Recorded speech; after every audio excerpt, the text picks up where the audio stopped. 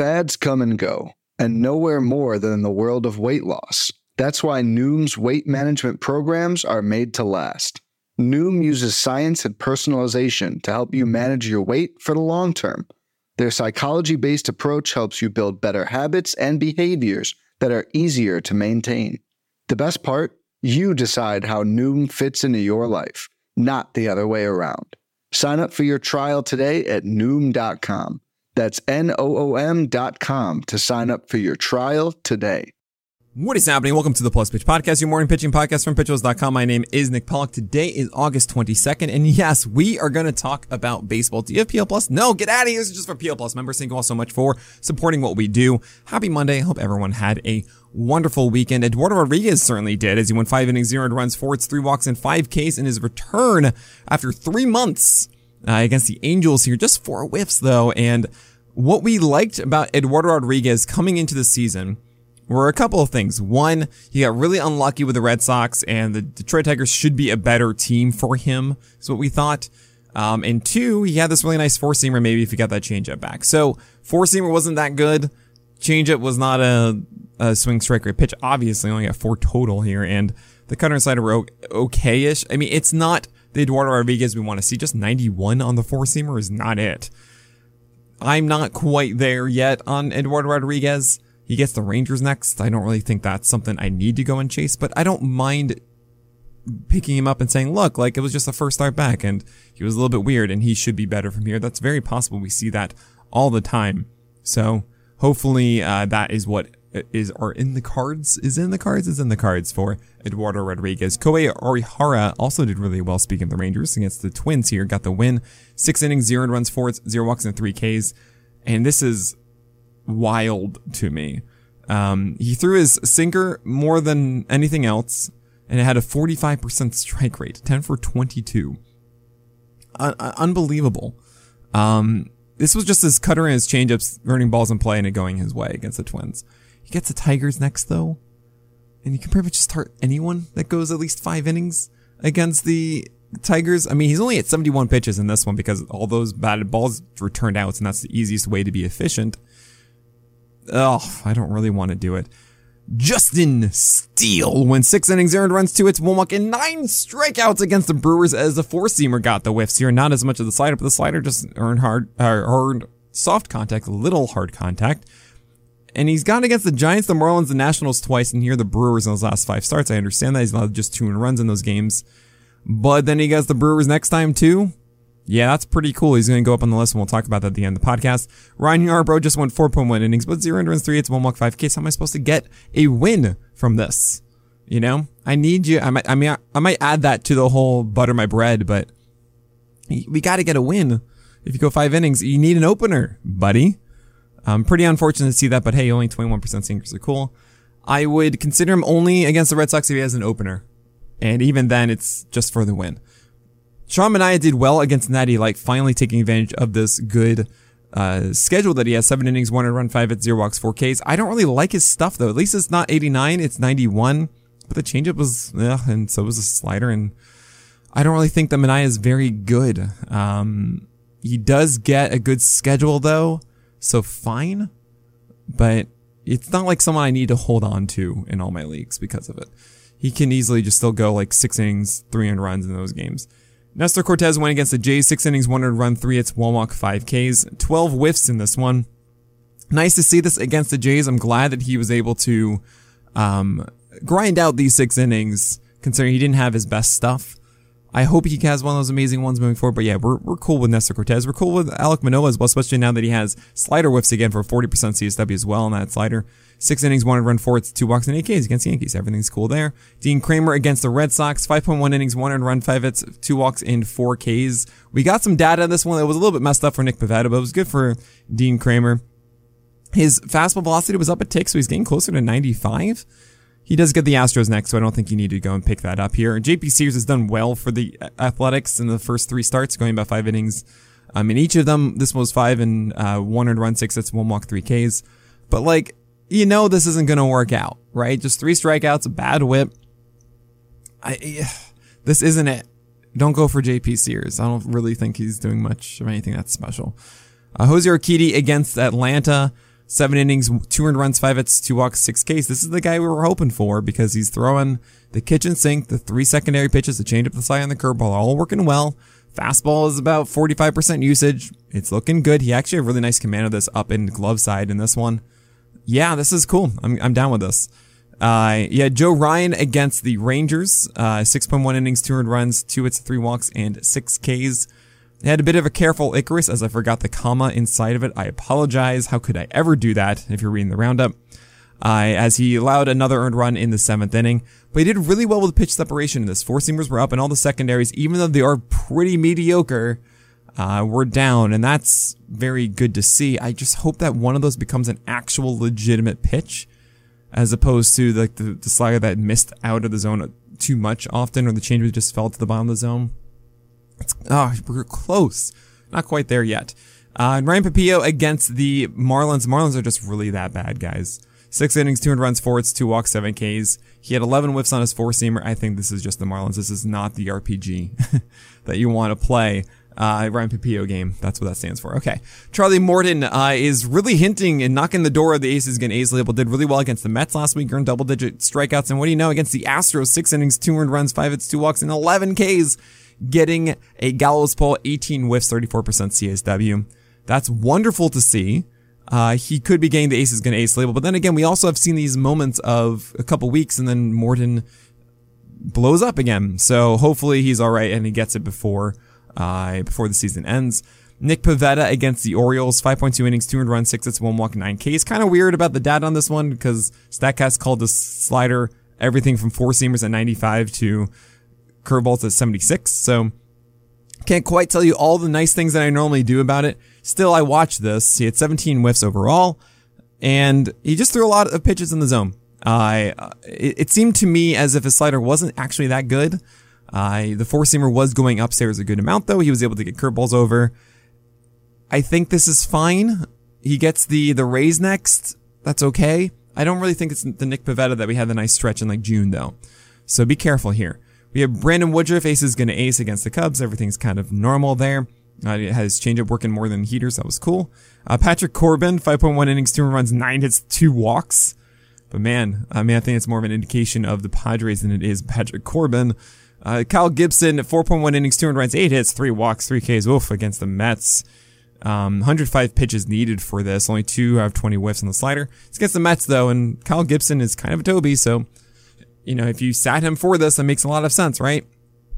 You don't really want to go against the toughest offenses with Kyle Gibson. Zach Greinke was removed after the 4th with wrist discomfort. He could have gotten 6 innings in this one and gotten you a poor quality start. Against the Rays, he didn't do it. I don't really think you need to hold on to it. Jose Quintana had a disappointing outing, 2.2 innings, 2 earned runs, 7 hits, 3 walks, 0 Ks. His command just wasn't there. I mean, he got some fastballs in the zone, some curveballs that were down.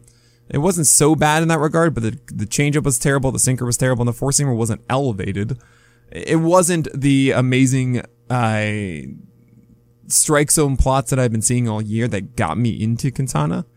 And the fact is he isn't good enough to survive unless he's actually being pristine with his pitches. So hopefully he can get it back, but now he's a lefty against Atlanta, and I kind of don't want to start him for that. I want to see it okay because, yeah, this is a terrible floor that you don't want to put yourself in the way of. Jacob Junis went against Coors and survived. 6.2 innings, 3 earned runs, 5 hits, 0 walks, 6 Ks, 41% CSW. Really wild to see the slider still perform really well. It's an elite slider, 48% CSW, but still to see it perform this well inside of Coors is a rarity. Now I guess the Twins, though. I'm still not gonna... I'm like, good job, thumbs up. Not doing it. Merrill Kelly hasn't been as pristine lately. Went against the Cardinals. He still got a very, very poor quality start. 6 innings, 3 earned runs, 7 hits, 3 walks. That's 10 base runners. You add a V for every extra base runner. And 6 Ks here. Yeah, nothing special. You just keep starting him, I guess. He really is like, he was a Vargas rule, but he's just one of those guys who's just on your team and you just accept it through the entire year. Zach Thompson against the Reds, even on the road. Nope, does not matter. Same thing on the other side of that with Mike Minor against the Pirates, and he was terrible. Like, you just don't start these guys. Shohei Ohtani had a stomach bug, and it messed them up against the Tigers, and it's so frustrating because, first of all, Shohei Ohtani never wanted him to do poorly at all, but also against the Tigers, this was supposed to be like the 8 innings, 12 Ks game, and it was terrible. 4 innings, 3 earned runs, 5 hits, 4 walks, and 2 Ks. The man had a stomach bug. All right. Luis Castillo against the Athletics had a one-night bland. Don't think anything against his 5 innings, 4 earned runs, 8 hits, 1 walk, 5 Ks. Kyle Freeland inside of Coors. Yeah, don't do that. I mean, I'm doing the Rockies blurb from ages ago, and I'm going to keep doing that. Jose Budo against the Phillies. They needed someone because Taijuan Walker wasn't going to start, and they used Trevor Williams and David Pearson the day before for the doubleheader. 13 whiffs isn't the worst thing ever. He has 95 on the fastball and a decent breaker. But yeah, we're not doing this. And then there's Sandy Alcantara. The Dodgers have his number. 3.2 innings, 6 earned runs, 10 hits, 1 walk, and 5 Ks. And the worst news here is that he gets them again. That's so stupid. The Twitch chat was saying that Sandy Alcantara would lose his Cy Young to Tony Gonsolin because of these starts against the Dodgers, and that's just not fair. I hope he does. I mean, I'm going to start him for the next one. But yeah, it's just really, really annoying. All right, looking forward to today and tomorrow because it is Monday, and I want to make sure you guys are prepared for those games. Max Scherzer, Julio Urias, Jerome Montgomery, Eric Cabrera are in that top tier. Jeffrey Springs, Michael Kopech, Sonny Gray, Noah Syndergaard are in the probable start tier. I feel Springs against the Angels, sure. Kopech against the Angels, against the Royals, I should say, sorry. Sonny Gray against the Rangers, and Noah Syndergaard against the Reds. These are matchups that you should be starting these guys. In the questionable start tier, you have Jacob DeRizzi as our stream pick of the day because it's against the Pirates. Drew Smyly was also a temptation of this, but the Cardinals have been really good. And I like the curveball and the sinker separation as well. But yeah, it's still more contentious than Odorizzi against the Pirates. And then Roansy Contreras against Atlanta as a right-hander. Very volatile here, but there is a ceiling that you might want to chase. I don't want to do it in most cases. In the do not start tier, Eric Lauer against the Dodgers, I just don't trust that. Domingo Germán against the Mets, Daniel Lynch. Adam Oller against the Marlins is actually a little more interesting because the Marlins are just that bad. I don't want to do that. Tucker Davidson, Cole Ragans, and Luis Sessa. Now, for tomorrow, I think I'm going to be changing the tier slightly moving forward. I'm going to be more encouraging for the top 3 and then removing as many as I can from the do not start. I really want the do not start tier to be full on. I am not starting these guys and just don't do it. And I feel as if I've had 2 tiers inside do not start often, or I'm just going to push guys up more. So that means Jacob deGrom, Carlos Rodon, Max Fried, Corbin Burns, Dylan Cease, Justin Verlander, Robbie Ray, Tony Gonsolin, Pablo Lopez would all always be in the auto start tier anyway. And then Adam Wainwright would be like, yeah, probably in there in the auto start tier. And then Corey Kluber would likely be in the probable start tier, but I'm putting him in the auto start tier because you have him against the Angels. You're going to do it. Same with Adam Wainwright against the Cubs, right? Probable start tier is actually a situation of, think of questionable that is, likely going to do it. So Ranger Suarez hosting the Reds on the road. Yeah.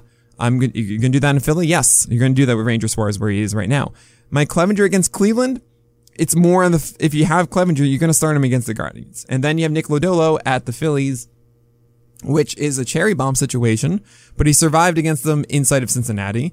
Going into the Phillies, I think it's more likely that he's good than bad. So yeah, okay, he's in the probable start tier. Questionable start is actually contentious. Like either 50-50s or like maybe a little bit underneath it, but I'd still think about starting. That's why they're questionable. You have Aaron Savali and Ross Stripling against tough opponents, or maybe it's tough opponents. I don't know. Aaron Savali against the Padres. Is that tough? I don't know. You have Ross Stripling, at the Red Sox. He did well against the Orioles, 71 pitches. Maybe he does well again against the Red Sox. I'm not totally sold on that one. Austin Voth and Jose Suarez are also backup streaming options.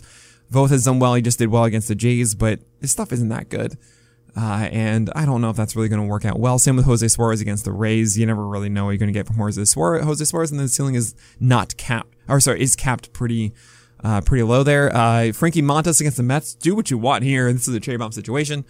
JT Brubaker against Atlanta. He did really well against the Red Sox. Is he going to repeat the same thing with the sinkers again? I don't know if I want to buy that. He's been like this all year. And then do not start here. Zach Logue is the only really considerable one against the Marlins, but he's just been so bad. And Matthew Liberatore, I liked what we saw before when he came back. He's doing a doubleheader for the Cubs, or against the Cubs rather, for the Cardinals. Like we saw increased velocity, and you saw maybe a new slider, but just, I'm not taking a chance on this against the Cubs. And Zach Hill against the Jays, and Zach Davies against the Royals, and Drew Hutchison against the Giants. Like, these are all not good starts to make. Adrian Sampson and Caleb Killian both starting for the Cubs in that doubleheader against the Cardinals. Dane Dunning and Coors, no. Jonathan Heasley, never. Eric Fetty, never. Aaron Sanchez against the Astros, no. And German Marquez inside of Coors against the Rangers, absolutely not. All right, looking forward to the list today, because that's what we do. It's Monday. I go through the list and I say, all right, these guys are coming back. This is where they're going to be placed. So, for example, Eduardo Rodriguez is going to be around, I'm going to look at the list and I'll tell you where it's going to be, but probably around like the 50s, 60s area, probably 60s, maybe even 70s. We'll see there. Anyone else I'm looking at the injured tier? Oh, yeah, Max Fried will be back inside the top 10, top 20 because he's back from concussion protocol, which is wonderful. Anyone else who is injured, I don't see anyone quickly. Wade Miley is back. Is he going to be back on the list? I don't quite know. Trevor Rogers should be at some point. Yeah, we'll see. Other guys that were not on the list that I will be considering for this week. I think Dean Kramer is going to be back in there as he increased his velocity last night against the Red Sox and looked pretty good. Ross Stripling is certainly going to be back there, probably in the 70s or 80s. Probably in the 70s. We are going to maybe push up Daniel Lynch and Nick Pivetta again. We'll see as I keep up speaking, and I'm so sorry for doing that to you. David Peterson is absolutely going to be in the list, as he should be starting for the Mets later this week. He's replacing Carlos Carrasco in the rotation. I actually really like that start against Rocky Road. It's not 100% confirmed that he is, but I think it's enough of a push that I feel it's important for you to get him now instead of waiting for confirmation later, because that would be a very nice start, Rocky Road. I would have him in the probable start tier if he does make that start. So I'm going to put him on the list. Maybe that is breaking the rules. I don't care. It's my list. I'm doing what I want. Looking now at the actual list to see what changes I might make. Yeah, I'm not touching the top tier. I know Sandy Alcantara just messed up, but so did Zach Wheeler, Garrett Cole, and Justin Verlander not doing that. Do I put anyone from tier 2 into tier 1? No, but I do put Brandon Woodruff and Julio Urias into tier 2. And I leave Manoah. I'll leave the rest of these guys kind of where they are. Maybe I push up. I think I might push up Shane Bieber, but then again, the velocity was not 93 anymore. It was down to 91. It changed, so maybe not. Maybe I think I just leave the rest there. In tier 4, Chris Bassett has his aces going to ace, I believe. And he would go back into tier 3. Otherwise, I probably need to give a drop to Reed Detmers a little bit because he just did not look good against the Tigers. Lance Lynn goes up. Kyle Wright's velocity is back, so he goes back up the list, which is really nice. 94.5 as opposed to 92.5. From tier 5, I got to push up Charlie Morton and Tristan McKenzie. Tyler Anderson is going to go up as well. Freddie Peralta stays where he is. Lance McCullers stays where he is. Frankie Montas, I think, falls further. Zach Gallen should go up a bit. Lucas Giolito falls further as well. Jordan Montgomery is going up to tier 5, likely. Top of that.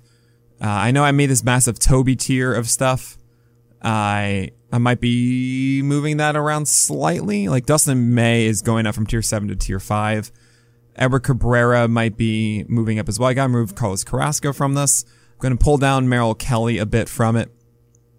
But other guys that go over from tier 7 into tier 5 is the way I'm going to handle this.